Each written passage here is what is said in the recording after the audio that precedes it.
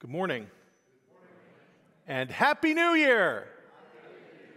Okay, that was burning off the last little bit of my holiday cheer. You know I'm a bit of a curmudgeon naturally, but I mean there's something about Christmas that just gets to all of us, doesn't it? I was struck while I was sitting down there singing, bar none, my favorite hymn of the faith, by how God plans things. We like to believe, as pastors and elders and people who work on staff and do all kinds of things at church, that we plan the worship services. That's not completely true, because I didn't talk to the people who chose the hymns today, and I just want to remind you of two lines at the beginning of verse 2 of the last hymn we sang. Did we in our own strength confide, our striving would be losing. New Year's Eve is one of those days that lots of people spend time coming up with resolutions. I made a resolution several years ago that I have to this point kept. It wasn't a New Year's resolution because I didn't want to have a self-reflexive problem here. I made a resolution that I have kept not to make any more New Year's resolutions. And that's the only way I've been able to keep a New Year's resolution, by not making any. But you know the feeling, don't you? And I'm not saying that it's a bad thing to keep New Year's resolutions. Pastor Steve, as he was talking this morning, talked about the resolution that you could make to actually read the Word of God with the rest of us this year, as we this month go through Genesis. And that's not a bad thing. That's a good thing. And it's beneficial to have a whole bunch of resolutions, things that we come up with, things that we want to do in the year to improve ourselves and improve the world around us. It's a good thing. The problem we find, well, actually there's two problems, but I'll get to the second one in a few minutes. The first problem, and the most extreme one, I think, for us, at least at the surface, is that it's really, and go a little bit longer with reallys, hard to meet a resolution. We'll usually make it the first couple of weeks. If you've got really good willpower, you'll make it a month or two of following this resolution.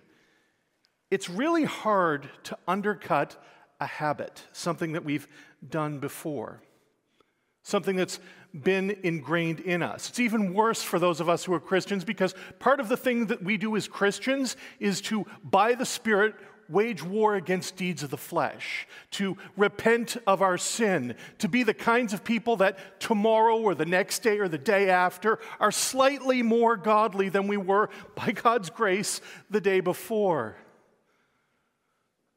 And I mean, it's extreme for me to say this, but I think that those of us who have actually spent any time waging war against deeds of the flesh, or the sins that are ingrained in us, recognize how hard that is.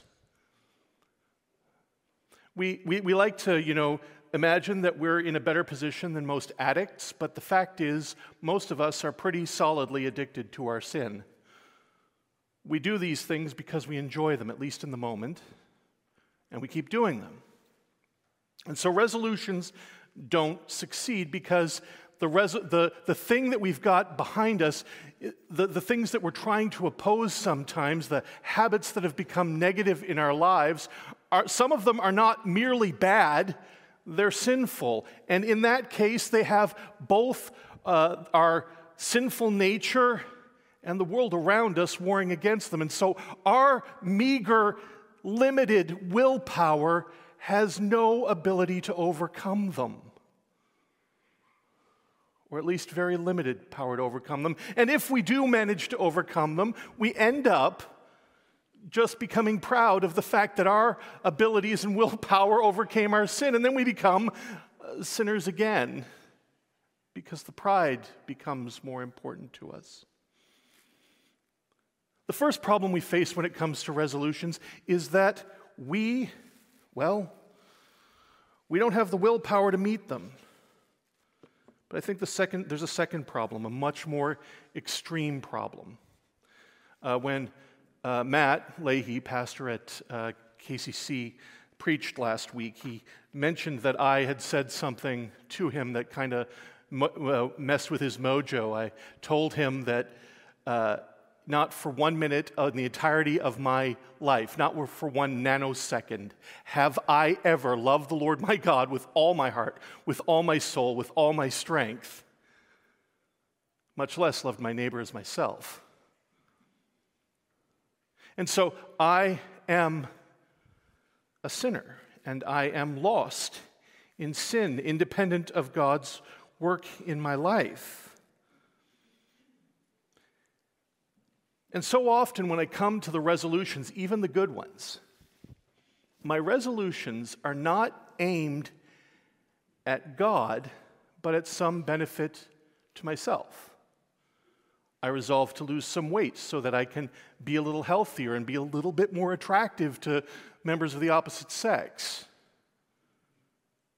I say I'm going to read a little bit more and a little bit better so that I will have a little bit more intelligence and I'll be a little bit more known to be intelligent. Sometimes I'll even resolve to read my Bible so that other people will recognize just how godly I am. And those are all sin. The Bible says that whatever does not come from faith is sin. Jesus, when he was asked what the greatest commandment was, and just to repeat it from Matthew 22:37-40, you shall love the Lord your God with all your heart, with all your soul, and with all your mind. This is the first and the great commandment. And the second is like it. You shall love your neighbor as yourself. On these two commandments depend all the law and the prophets. As Augustine of Hippo would have put it, if we love anything but for the love of God, i.e., if we love anything as if it is more important than the love of God, we love God too little, because we love God with all our heart, with all our soul, with all our mind.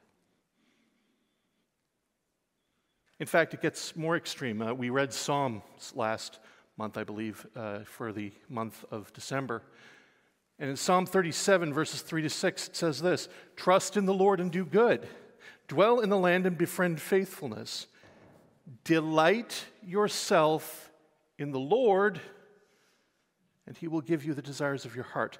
Commit your way to the Lord. Trust in him, and he will act. He will bring forth your righteousness as the light and your justice as noonday.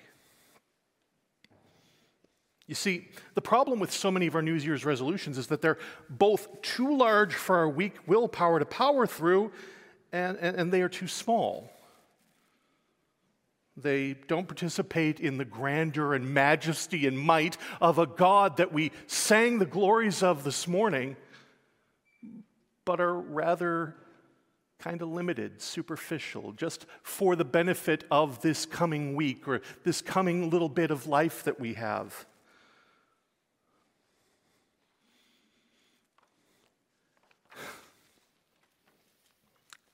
And into the midst of this situation that we face, our own problems, our own difficulties, God speaks. I'll be reading from Micah chapter 5. I'll be beginning to read at verse 7. If you're using the Pew Bibles, I think it's page 730. Is that right? Somebody got a Pew Bible there? 730? 730, 731. I'm not sure particularly. The Lord God, through his word, says this: then the remnant of Jacob shall be in the midst of many peoples, like dew from the Lord, like showers on the grass, which delay not for a man, nor wait for the children of man. And the remnant of Jacob shall be among the nations, in the midst of many peoples, like a lion among the beasts of the forests, like a lion young lion among the flocks of sheep, which, when it goes through, treads down and tears in pieces, and there is none to deliver. Your hand shall be lifted up over your adversaries, and all your enemies shall be cut off. And in that day, declares the Lord, I will cut off your horses from among you, and will destroy your chariots. And I will cut off the cities of your land, and throw down all your strongholds. And I will cut off the sorceries from your hand, and you shall have no more tellers of fortunes. And I will cut off your carved images and your pillars from among you. And you shall bow down no more to the work of your hands. And I will root out your Asherah images from among you and destroy your cities. And in the anger and wrath, I will execute vengeance on the nations that did not obey. May God add blessing to the reading of his word. My apologies, I'm supposed to make you stand for that.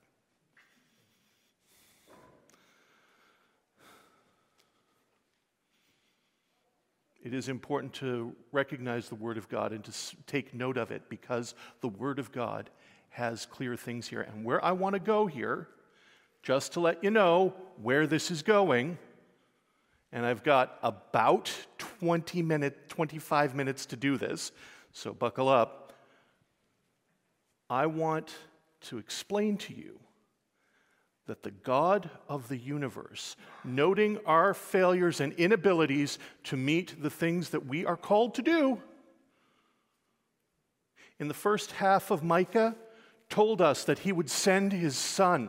Well, the king, we find throughout all these things. Go back to the sermon I preached last time when I was up here about how God worked all things so that his son would come to fulfill the things we need, and to not merely save us, but to purify us.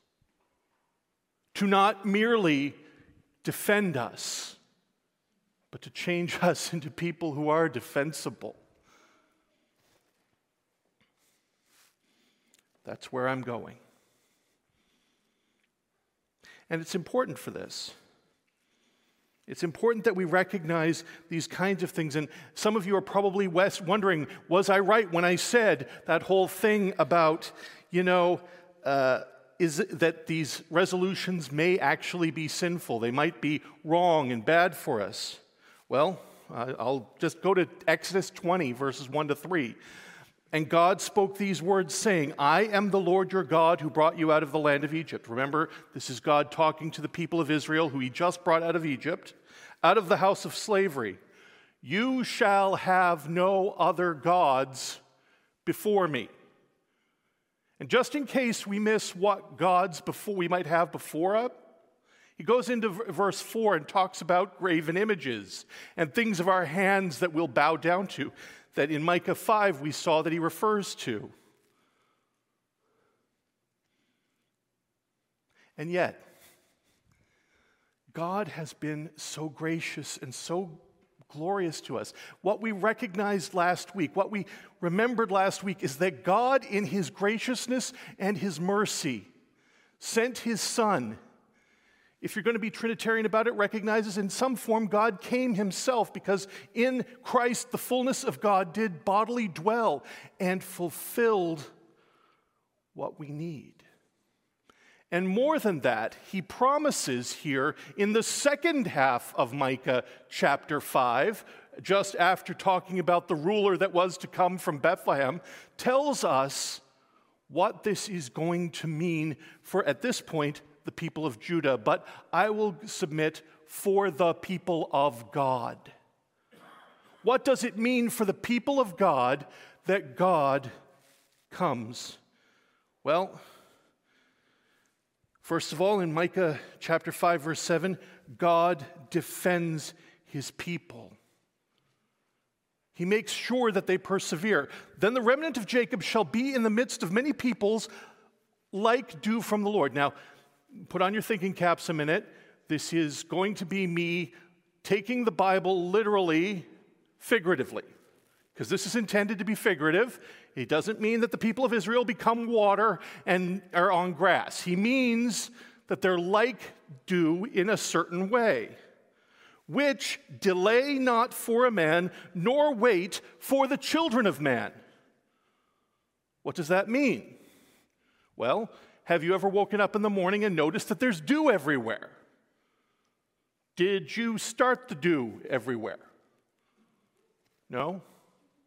Probably not. Can you get rid of the dew yourself? No, there's too much of it. It's everywhere. It's on all of the things that are exposed. See, dew is a form of condensation that happens in the morning because the water in the air just condenses on the grass. In fact, I would love to be able to deal with the dew. There's a problem I sometimes have in my garage. The concrete floor is cold from the outside, and the inside is heated, so on the bottom of it, where the cold meets the warm, I get condensation. And if I don't get rid of it from time to time, it starts creating mold, so I have to turn up the heat in my garage. I don't have the power to deal with it, even in little tiny things. That is the situation that God says will happen for the people of God. The people of God, other men, the children of men, cannot stop them. As much as nations and tribes and tongues and people who dislike Christianity and the Word of God and the things that God says try to get rid of the Word of God, try to get rid of the people of God, they will fail. Sure, you'll see them win in little bits over here and over here, but God will preserve His people. More than that, verse 8, He will empower His people. And the remnant of Jacob shall be among the nations, in the midst of many peoples, like a lion among the beasts of the forest. Again, literally a figurative thing. We don't become lions, but we become like lions. Like a young lion among the flocks of sheep, which when it goes through treads down and tears in pieces, and there is none to deliver.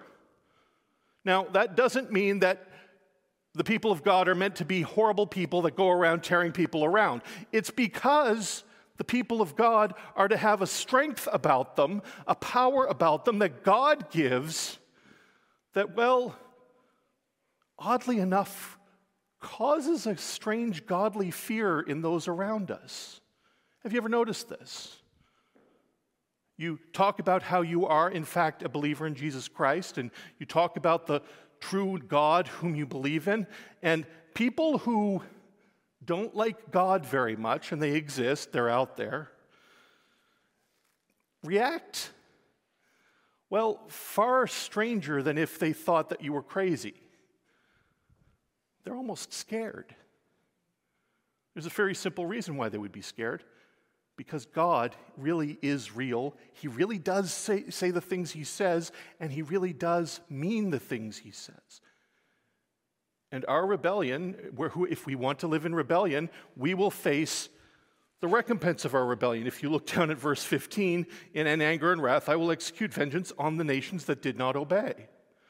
This will come to pass. The Bible talks about how we are the savor of life to those who are alive and to death to those who are dying. That's the way it works. Finally, God gives victory to His people. Micah 5:9, your hand shall be lifted up over your adversaries, and all your enemies shall be cut off. Now, again, I want to be careful here because Christians in the modern world have weird ideas sometimes about what it means to live a victorious life. Sometimes people will say you have victory over your finances, you have victory over your health, you have victory over all of this kind of thing. I'm going to tell you right now that this victory is victory over all of your adversaries. Not merely the surfacey things, but also, the prince of darkness, grim. We tremble not for him. You know why? Because one little word shall fell him. What little word? Jesus. It's God's victory that we participate in, that God works through us. And this is what he's promising to the people in Micah's time, the people of Judah. And I've been kind of saying us too, but I'll get to that as to why I can say that. But for the moment, recognize what the promise in Micah is. God works to persevere, to preserve, defend, and glorify his people. That's what the promise of Jesus Christ is. That's what it means to know Jesus, to know that God has worked in our lives to give us grace, to give us mercy, to condescend to us, a sick, twisted people on a speck of a speck of a speck of a speck in the wing of a small galaxy in the corner of God's creation, that he has somehow, for some reason, given us the grace to be made in his image and to then redeem. And it's all on God's terms.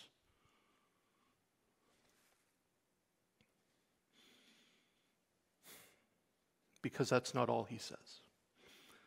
I already pointed to verse 15, and I've already talked about the sinfulness that we so often live in, where our hearts are not on God. And we find it so easy to forget God. I am relatively sure, I'm praying that it doesn't happen, but I am relatively sure that when I pull out of this parking lot and turn right on Topsail Road and some idiot just slows down when I'm just turning, I am sure I am not going to trust in the majesty and righteousness of God. I am going to trust in the fact that he stood in front of me and I have the right to yell at him. That's probably what I'm going to do. He can't hear me. I've got a nice vehicle that is, closed in on all sides, got acoustic glass on the front. When I'm yelling, he won't hear it. But that doesn't change the fact that I will be sinning when I do that. And I find it so easy to do. It doesn't change the fact that so often I will find myself doing things that are good so that you guys think well of me. While it's good to do the good things, it's good to read my Bible, it's good to know all of these things, if I'm doing it for you, you've become my God. And I am to have no other gods before him. And yet, that was true of the people of Judah. I mean, we've done a lot of minor prophets when I've been up here. You know the people of Judah are not a great people. They are not noted for their godliness. And yet God promises to do these things for them. But the sin is serious. And that's why when you read verses 10 to about 14 here, you need to think something a little bit different than what we naturally think. What I naturally think when I see these verses is God's taking something away from his people, so that's a bad thing. Something they got going to be taken away. That's bad, right? We think something is bad if it's removed from us. Might I submit that what God does here in these verses is he cleanses his people from their unrighteousness. You should actually have playing in your head a text in the New Testament.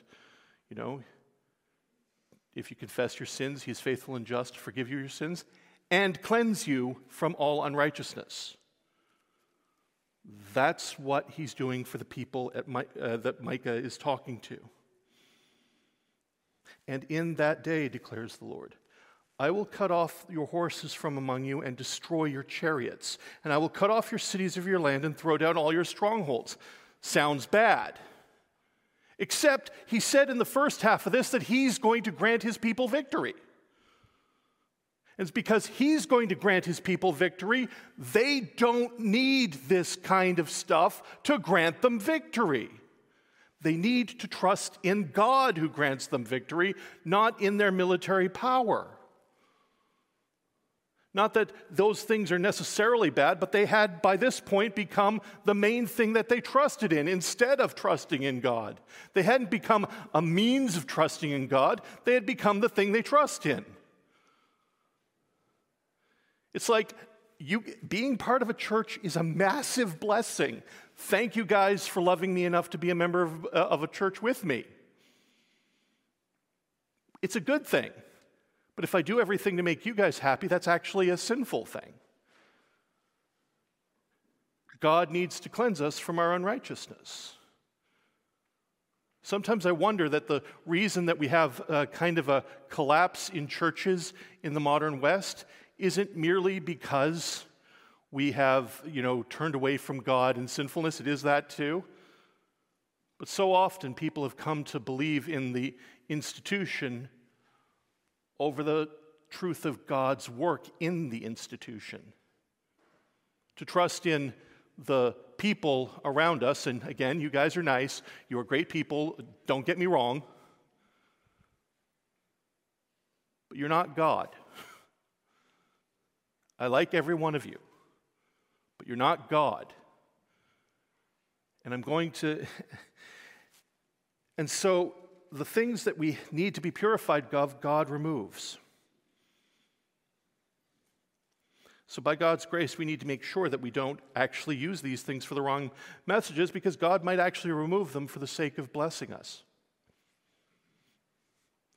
I've said this before, and I sometimes get in trouble for saying it. Sometimes riches and blessing, and that is a blessing for you. Sometimes riches are a curse. You can actually be blessed in such, what can be a blessing for one person can be a curse for another, because they will use it in the wrong ways. If you use anything but for the love of God, you're placing it above God. And God will purify. And so he tells them to not trust in their military power. But even more than that, look at this in verse 12. I will cut off sorceries from your hand, and you shall have no foretellers of fortunes. And I will cut off your carved images and your pillars from among you. Again, could be seen as a bad thing. Probably not, because it's not good to be bowing down to these things. And you shall bow down no more to the work of your hands. And I will root out your Asherah images from among you and destroy your cities. Again, sounds bad, but may actually be a blessing, because what God is doing is making sure that his people are focused on him. Brothers and sisters, we need to be careful about what we see happening in our lives and how we read it. It is so easy to think getting stuff good, losing stuff bad. It is so easy to imagine that God isn't working in the negative things in our lives, but it's clear that he is. When God says in Romans 8:28, all things work together for the good of those who love and serve the Lord and are called according to his purposes, he doesn't say some things or the positive things or the things you really like. He says all things. And God, in his mercy and his graciousness and his goodness, uses all things to bring us closer to himself. God purifies his people. The people whom he has saved for his benefit, he purifies. And he brings ultimate justice to pass. That's what it means in verse 15. I've read it a couple of times. I don't want to read it again. But I've been conflating things here, because I don't think you should read the Old Testament as if the Old Testament was necessarily written to us simpliciter. This is one of the reasons why I think you need to be careful about how you read your Bible. How is it that we, most of us not from a Jewish background, I think there's a couple of us that may have been at some point from a Jewish background, but we're not now. How do we, who are not Jewish, get grafted into this? How is this focused on us? Well, I'm glad you asked. I'm just going to remind you of something that Pastor Steve preached on last week. He did a Christmas message from John chapter 1, which is kind of surprising, but, kind of brilliant when you think about it. This is from John chapter 1, verses 9 to 13. Now, talking about Jesus, John in his preface talks about Jesus an awful lot, and he says this: "The true light, which give light to everyone, was coming into the world. He," and this is Jesus, the Jesus that we see prophesied in the first half of Micah, chapter 5. "He was in the world, and the world was made through him, yet the world did not know him. He came to his own, and his own did not receive him. But," massive but here, "to all who did receive him, who believed in his name, he gave the right to become children of God, who were born not of blood, nor of the will of flesh, nor of the will of man, but of God." Again, you should take your Bible literally. This is true. If you have faith in Jesus Christ, if you trust in him, you are of the people of God, and God's promises are true for you. So when I talk about how in Micah the people of God are blessed, they are defended, they are protected, they are given ultimate victory in this king that they are going to have, namely Jesus Christ, that's true for you. And it's interesting that the way that you do it is by believing in him. You see, the thing that we see here in Micah chapter 5 is that God wants his people to trust him. They are going to be facing exile. They are going to be facing difficulty. In 2023, we are probably going to face adversities, either corporately or individually. We live in a Genesis 3 world. Tomorrow, if you're following the Genesis program, you will read Genesis 3 and find out what I mean by that. We live in a post-sin world. And in a post-sin world, things break, things don't work. Evil sometimes wins. And it will look like that to us, at least in the limited sense. But God tells us that we need to be trusting in him. We need to trust in his provision, trust in the provision of his deliverance, trust in the provision of his perseverance. He will preserve his people. He will defend his people. Remember the New Testament, where it says, yea, though they kill you, not a hair of your head shall perish? Something to take apart later, but it's a good thing if you want to look that up. It's a great thing to think about. And that trust, if we take John chapter 1, verses 9 to 13 to heart, means that trust makes us people of God. So that it's true. So then what do we do with this? Well, for 2023, facing all of these things, basing all of this truth that we see in the Word of God, brothers and sisters, first and foremost, we need to trust in God. Trust in the God we know, not the God that we make up in our own imaginations, the God that we see in his Word, the God who makes sure that all justice works together. He works all things together. The God who rules and reigns over reality itself. And don't worry, you have too small of a view of God. Just to give you an idea, remember that we live in a universe where, our planet is a little tiny speck circling a star. And I remember Matt Leahy gets really off on reading about the James Webb Space Telescope, and they looked at this little section of space, and they found hundreds of galaxies. So each little point of light that we see, some of them might be stars. More likely, you're talking about a galaxy, which is millions of stars. And around each of those stars, there are planets. And our planet is like one of those in one galaxy. And when we say that God created the universe by the word of his power, that Jesus Christ upholds it by the word of his power, that's what we're talking about. This God who rules and reigns, we trust him. This God who, when seeing our sins, didn't leave us in our sins, but instead sent his Son to live among us. Trust in that God. The God who promised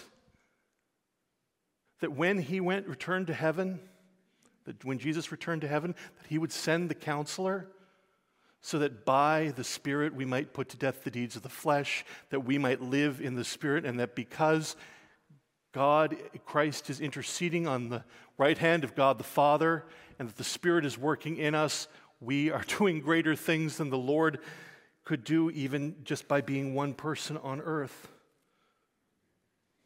Brothers and sisters, trust in this God. But be careful not to just simply let that trust be a passive thing that simply leaves us where we are, because God desires to purify us. Brothers and sisters, as we face adversity in the coming year, as we face difficulties in the coming year, as we come up with resolutions, if you do that kind of thing, for New Year's, seek first God's righteousness. I'll point you to the text that comes from, weirdly enough, the motto of Newfoundland. In Matthew chapter 6, verses 31 to 34, it says this, Jesus talking to his disciples, "Therefore, do not be anxious, saying, 'What shall we eat, or what shall we drink, or what shall we wear?' For the Lord knows you need those things. For the Gentiles seek after these things, and your heavenly Father knows that you need them all. But seek first the kingdom of God and his righteousness, and all these things will be added unto you. Therefore, do not be anxious about tomorrow, for tomorrow will be anxious for itself. Sufficient for the day is its own trouble." But I guess we could also look at the text of the hymn we sang earlier. Brothers and sisters, were the right man not on our side, the man of God's own choosing? Dost ask who that may be? Jesus Christ, it's he. Lord Sabaoth his name, from age to age the same. And he,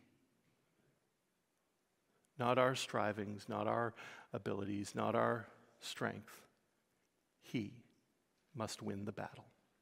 Let's pray. Lord God, standing before your people and opening your word to them is a daunting task. I pray that in the midst of this you have spoken.